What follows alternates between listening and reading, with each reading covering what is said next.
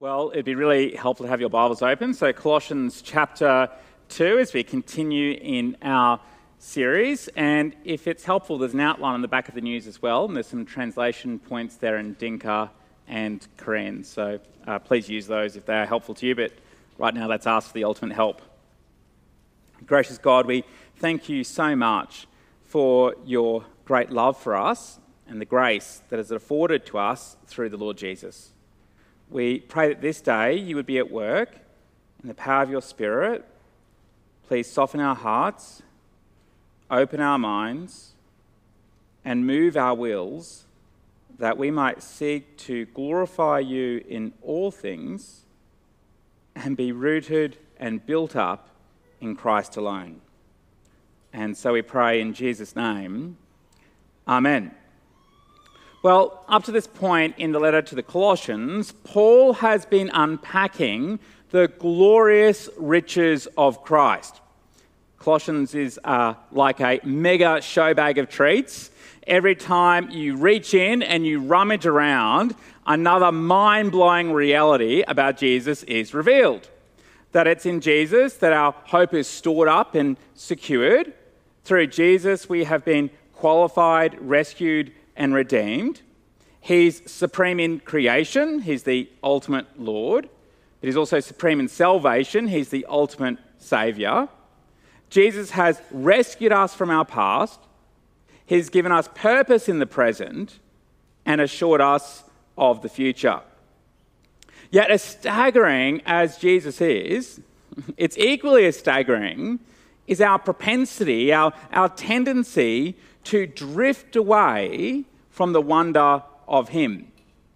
It's incredible, our propensity to let the extraordinary become ordinary in our eyes and find ourselves off looking for the next best thing, like the new thing that you really longed for, but then it's not too long before it ends up in the bottom drawer.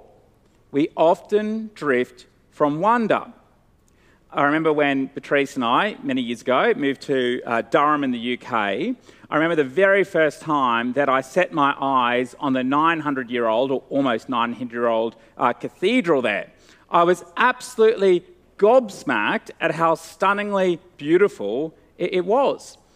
I had seen photos of it before. Someone even had gifted me a painting of it.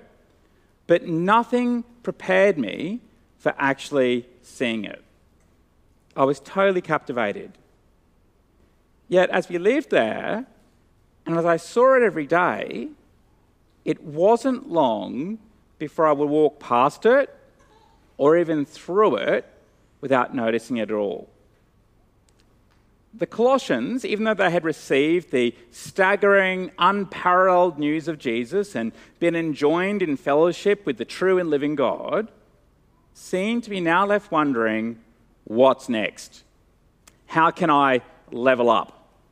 You can almost imagine them saying something along the lines of, if only I had this, or if only I did that, or I'd be a more fulfilled, I'd be a more complete Christian, if only fill in the missing blank. Now, of course, it wasn't helped by the influence of those around the Colossians saying that Jesus is not enough, that you need extra rules or special knowledge or spiritual experience. Perhaps sometimes you actually find yourself kind of drifting from wonder or feeling inadequate. And so Paul, knowing the situation, responding to that question of what's next, simply responds, verse 6, so then, just as you received Christ Jesus as Lord, continue to live your lives in him. That's his response. So let's break that down. So then, that is, in light of all the marvelous things declared about Jesus the Lord, just as you received Jesus Christ as Lord, which is to say, just as you heard the proclamation of Jesus, made a confession of faith, and received a new status as his body, what next? Continue to live your lives in him. That's it. Just continue to live your lives in him. What's next? Live in the way that you launched. So Paul gives them three things to help them with that. He gives them a goal, a warning, and a reminder. The goal, be rooted and built up. The warning, don't be taken captive. And the reminder, remember your fullness in Christ. First, the goal, be rooted and built up in Jesus. So let's go back to verse 6. So then, just as you received Christ Jesus as Lord, continue to live your lives in him, rooted and built up in him, strengthened in the faith as you were taught, and overflowing with thankfulness. So note that Paul here is using a mix of horticultural and architectural images, both things of which I have no expertise. So let's have a shot anyway. So first, being rooted in Jesus. So this is a horticultural image. It means that the foundation of the Colossians' lives, indeed their very life source, just like a tree, wouldn't be shallow, but would keep growing deeper and holding fast to Jesus alone, according to the news that he is Lord, with which they began. So Paul doesn't want them to be like some sort of giant gum that towers into the sky but has a really shallow root system, which leaves it really precarious, renders it really precarious, and it's ready to topple any time a little bit of pressure is applied. But he also doesn't want them to be spiritually uncommitted, flittery, always ready to up stumps and be replanted with a different Lord and Saviour when something looks more appealing.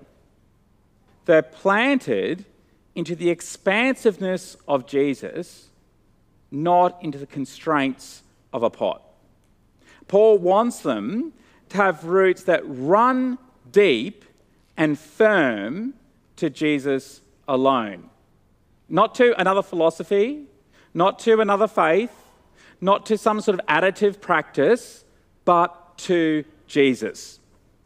Just last month, you may have seen a new building in New York, the Steinway Tower, was opened up to its very first residents.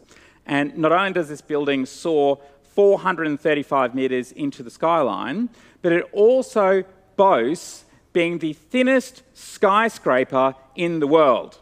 Now, you might think, that doesn't sound like a really great boast, does it, being the thinnest skyscraper in the world? Isn't there a reason, I mean, I'm not an engineer, but isn't there a reason why buildings aren't built both really tall and really thin? And if you're thinking that, the answer is yes, there is a reason. They're going to get blown about. And so in order to counter the lateral, the sideways forces against this building, causing it to sway and eventually topple, the engineers designed it so that it would have around 200 anchors, giant anchors, driven down deep up to 30 metres into the ground and attached to rock. That's what they planned. That's what they designed. So imagine that you're armed with that knowledge. You think, well, this is going to be safe, so you dole out your $50 million for one of those apartments, okay? If you're wanting to do that, they're all sold, I think. I'm sorry, you've missed that opportunity. But say you did, you feel this is going to be safe, got all these giant anchors, but then when you're up there on the 90th floor, you discover that actually, whilst the engineers designed the anchors to go 30 metres deep, the builders thought, let's just make them 30 centimetres, and that instead of securing them to rock, let's just put them in the clay. You'd be out of there pretty quick fast. Paul wants the Colossians and us to keep ensuring their foundations are deep and solid in Jesus. Not only because Jesus is the only true foundation, the only true rock worthy of us building our lives upon, but also because Paul wants the Colossians and us to keep growing in him and be built up. Paul's guarding against a type of spiritual complacency. You don't just become a Christian and then put your feet up for the next 40 years, or however many years there may be, and watch Netflix or something like that. No, the Colossians, to keep growing in the likeness of Jesus, their fruitfulness for Jesus, and the maturity in Jesus. rooted deep and built up. So there's a sense of them both unchanging and ever-growing. Unchanging, so not upping stumps, flitting from one Lord to the next, but being rooted in Jesus. Yet ever-growing, not stagnant or complacent, but continuing to grow in and for Jesus alone. So how do we do that? Well, Paul, helpfully, provides two simple ways which help us to be rooted and built up in Jesus. So verse 7. How? Be strengthened in the faith as you were taught and overflowing with thankfulness. Being strengthened the way you were taught, we don't need to be on a search for a new gospel or some sort of gospel innovation. If you come away from St. Bart's on a Sunday and you think what you heard preached was really innovative, that is not a good thing, okay? There shouldn't be gospel innovation.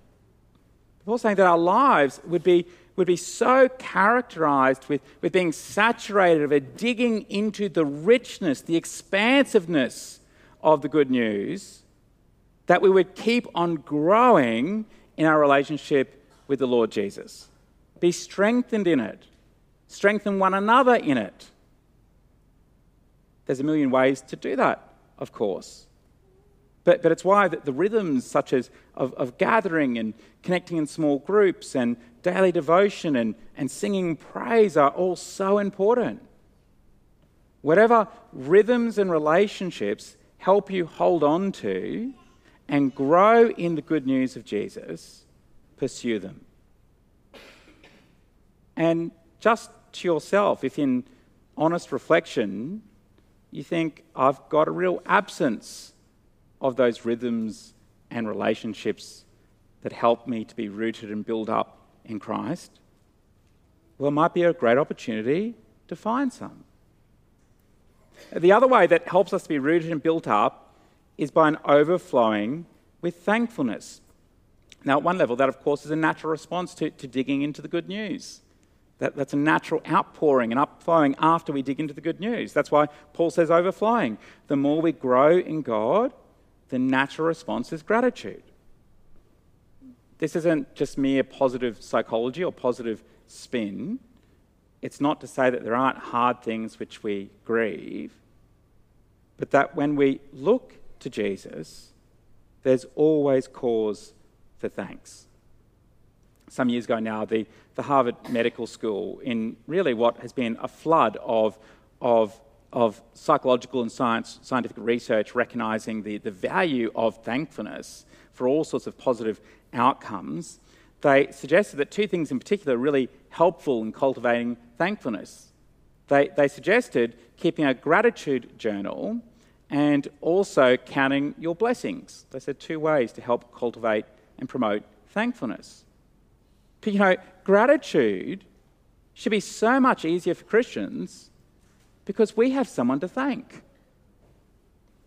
Being strengthened in the faith we were taught and overflowing with thankfulness. Both of those will help us be rooted and built up in Jesus. Second, a warning. Don't be taken captive. So verse 8.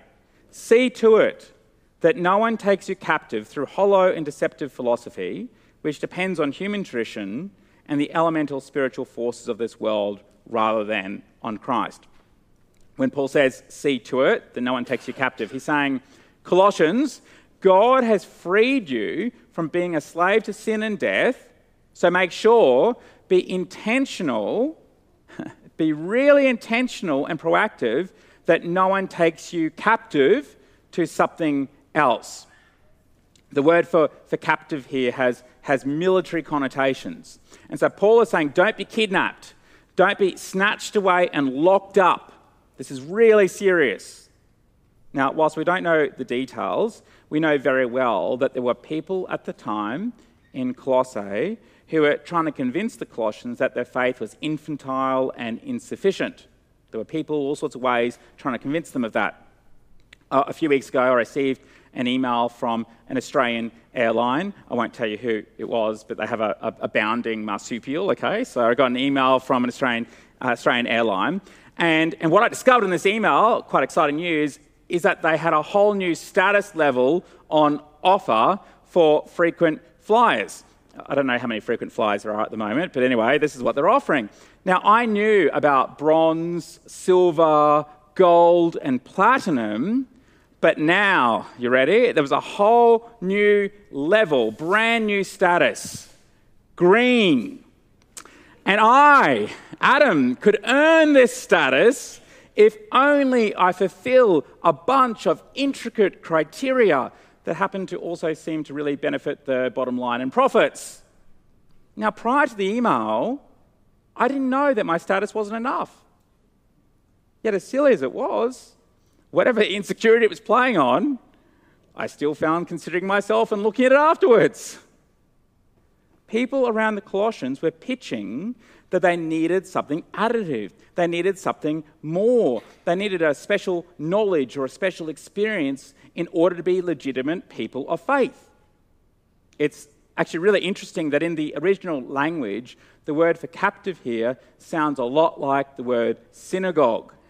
And so Paul might be less than subtly thinking about some particular Jewish groups at the time who were likely demanding the Colossians adhere to a whole list of prohibitions and rules, or some stranger ascetic-type practices where they should mistreat their bodies in order to resist temptation, or even some other weirder things like worship of or with angels. It's interesting today that in Christianity, sometimes we see similar things floating about as well. We sometimes hear people or groups who say, well, unless you obey this whole extra list of rules, you're not really a full Christian. Or unless you've had this spiritual experience, or unless you pray in this very particular way, well, you're really missing out. But what does Paul say? It's hollow and deceptive. He's not obviously against all spiritual practices, but he's saying to the Colossians, in the gospel, you have everything that you need to be full. Not only will these things not deliver on what they promise, they're hollow, but they're also deceptive. They're promising a fuller Christianity, but instead they're distorting the free gift of grace. So can you see the danger here? We like the Colossians, can be caught somewhere between wanting to earnestly grow in godly ways, just as Paul had implored the Colossians to do.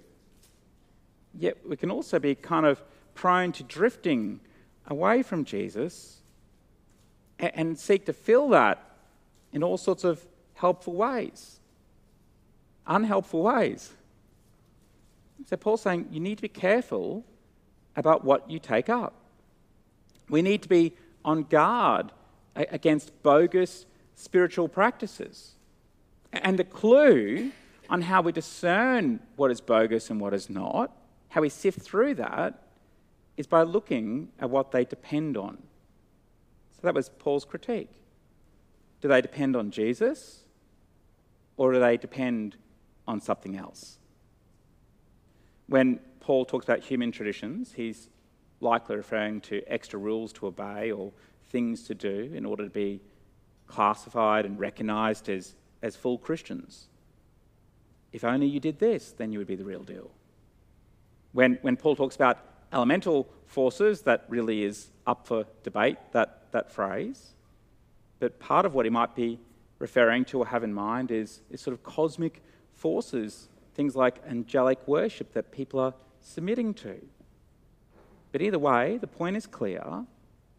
If these practices don't drive us into the roots of Jesus and the truth of the gospel, they're distracting at best and destructive at worst. We have to be wise. So, a very particular methodology of reading the Bible might be really helpful in driving us deeper into the good news that Jesus is Lord. But if that same methodology turns into some sort of marker of authentic Christianity, then it's dangerous.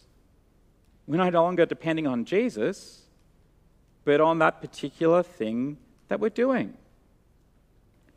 At the time of the Colossians, there would have been a whole bunch of gods and religions floating around the context and practices in their culture. And they would have felt lots of pressure and probably a natural inclination even to try and incorporate some of those other religious practices into their practice and life as Christians. Now, it's easy to think, well, I'd never get caught up in shallow and deceptive philosophies, like angelic worship. That's not going to happen to me. You think, these poor ancient people, they just didn't understand, they couldn't discern. I'm not susceptible to that. I'm not going to be suckered into that. But I wonder what the shallow and false philosophies of our age are. I think it's naive to think that there aren't myths in our culture, perhaps less immediately evident than angelic worship, that are in fact continuously pitched to us and we're tempted to buy in. I just want you to think for a moment that in our culture, I think one of the key guiding principles of our culture today, that not only is who you are, so your identity is some sort of DIY project, do-it-yourself project, you make yourself who you are, but the prevailing advice in our culture today that we can buy into is that you'll only find your true self, your full self, by looking within. Or, as one of the great prophetesses of our culture today sings out, it's time to see what I can do to test the limits and break through. No right, no wrong, no rules for me. I'm free. I've got a 4-year-old who sings that all the time. It's the prevailing narrative of our culture. And it's easy for us to get caught up in it, for us to keep looking within for fullness instead of looking to Jesus. In Brian Rosner is the principal of Ridley College. In his new book, which is called How to Find Yourself, and it's not by looking within, he summarises really helpfully some of the catch cries of our culture which keep pointing us and shaping us to look within instead of looking up. And two of those catch cries, which he so helpfully summarises, this. Just think about this if you think this is true of what our culture perpetuates. The first is that independence from God and personal autonomy is the path to life. The second is that following the desires of your heart will lead you to finding your true self. Two catch cries of our culture. Basically, don't look up, look within. That's where you'll find fullness and completion.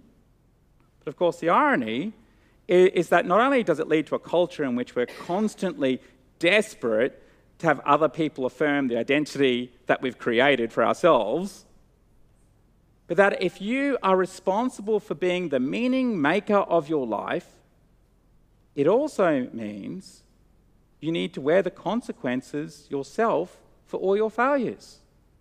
It's absolutely crushing. It's the opposite of being rooted in Christ, in whom we find not the crushing weight of being our own meaning makers and redeemers, but our true identity and the fruit of grace and the fullness of life in Him forever. We don't need to buy into deceptive philosophies of the world, because in Jesus, just like the Colossians, we already possess everything we need. When I was growing up and when I was in primary school, my brother and I would, on a weekly or fortnightly basis, go between my mum's house and my dad's house and back to my mum's house. And I remember growing up as a child and having that arrangement that I was always anxious. I was really anxious that I had left something behind that I would need. I was always worried that I left something behind that I would need and I just wouldn't have it. It was a type of, FOMO, fear of missing out before it was cool. But Paul is saying that we don't need to fear that as Christians. Remember You have all that you need, your fullness in Christ. Verse 9. For in Christ all the fullness of the deity lives in bodily form, and in Christ you've been brought to fullness. He is the head over every power and authority. So the logic of Paul is thrillingly good. If Jesus is fully God, there's no one greater. He is the head over every power and authority. He's not one of a multitude of intermediary hierarchical beings to pay homage to. That's how Tom Wright puts it. But Jesus is the fullness of God himself. And remarkably, that as you put your trust in him, you get caught up in his fullness. There's nothing else you could possibly need because the effects of Jesus' fullness keep cascading down to those in him. So do you notice that language of in him and with him that's repeated over and over again throughout these verses? So verse 10, in Christ you have been brought to fullness. Verse 11, in him you were also circumcised. Verse 12, you have been buried with him. You have been raised with him. Verse 13, God made you alive with Christ. So can you hear what Paul is saying? What is true of Jesus, when you put your trust in him, also becomes true for us. It's like that classic illustration that's used for many, many years, that if Jesus was represented by a book, and if we were a piece of paper, that when we're in Christ, it's like the piece of paper has been inserted into that book. And so everything that happens to Jesus, to the book, is also true of us.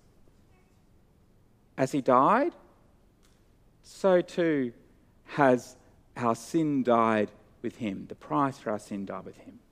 As he was raised, so too will we be raised. It's because of Jesus' fullness that we can have fellowship with God. It's because of Jesus' fullness that we can have freedom from condemnation. That's what Paul's reference to circumcision and baptism is all about. Verse 11. In him you were also circumcised with a circumcision not performed by human hands.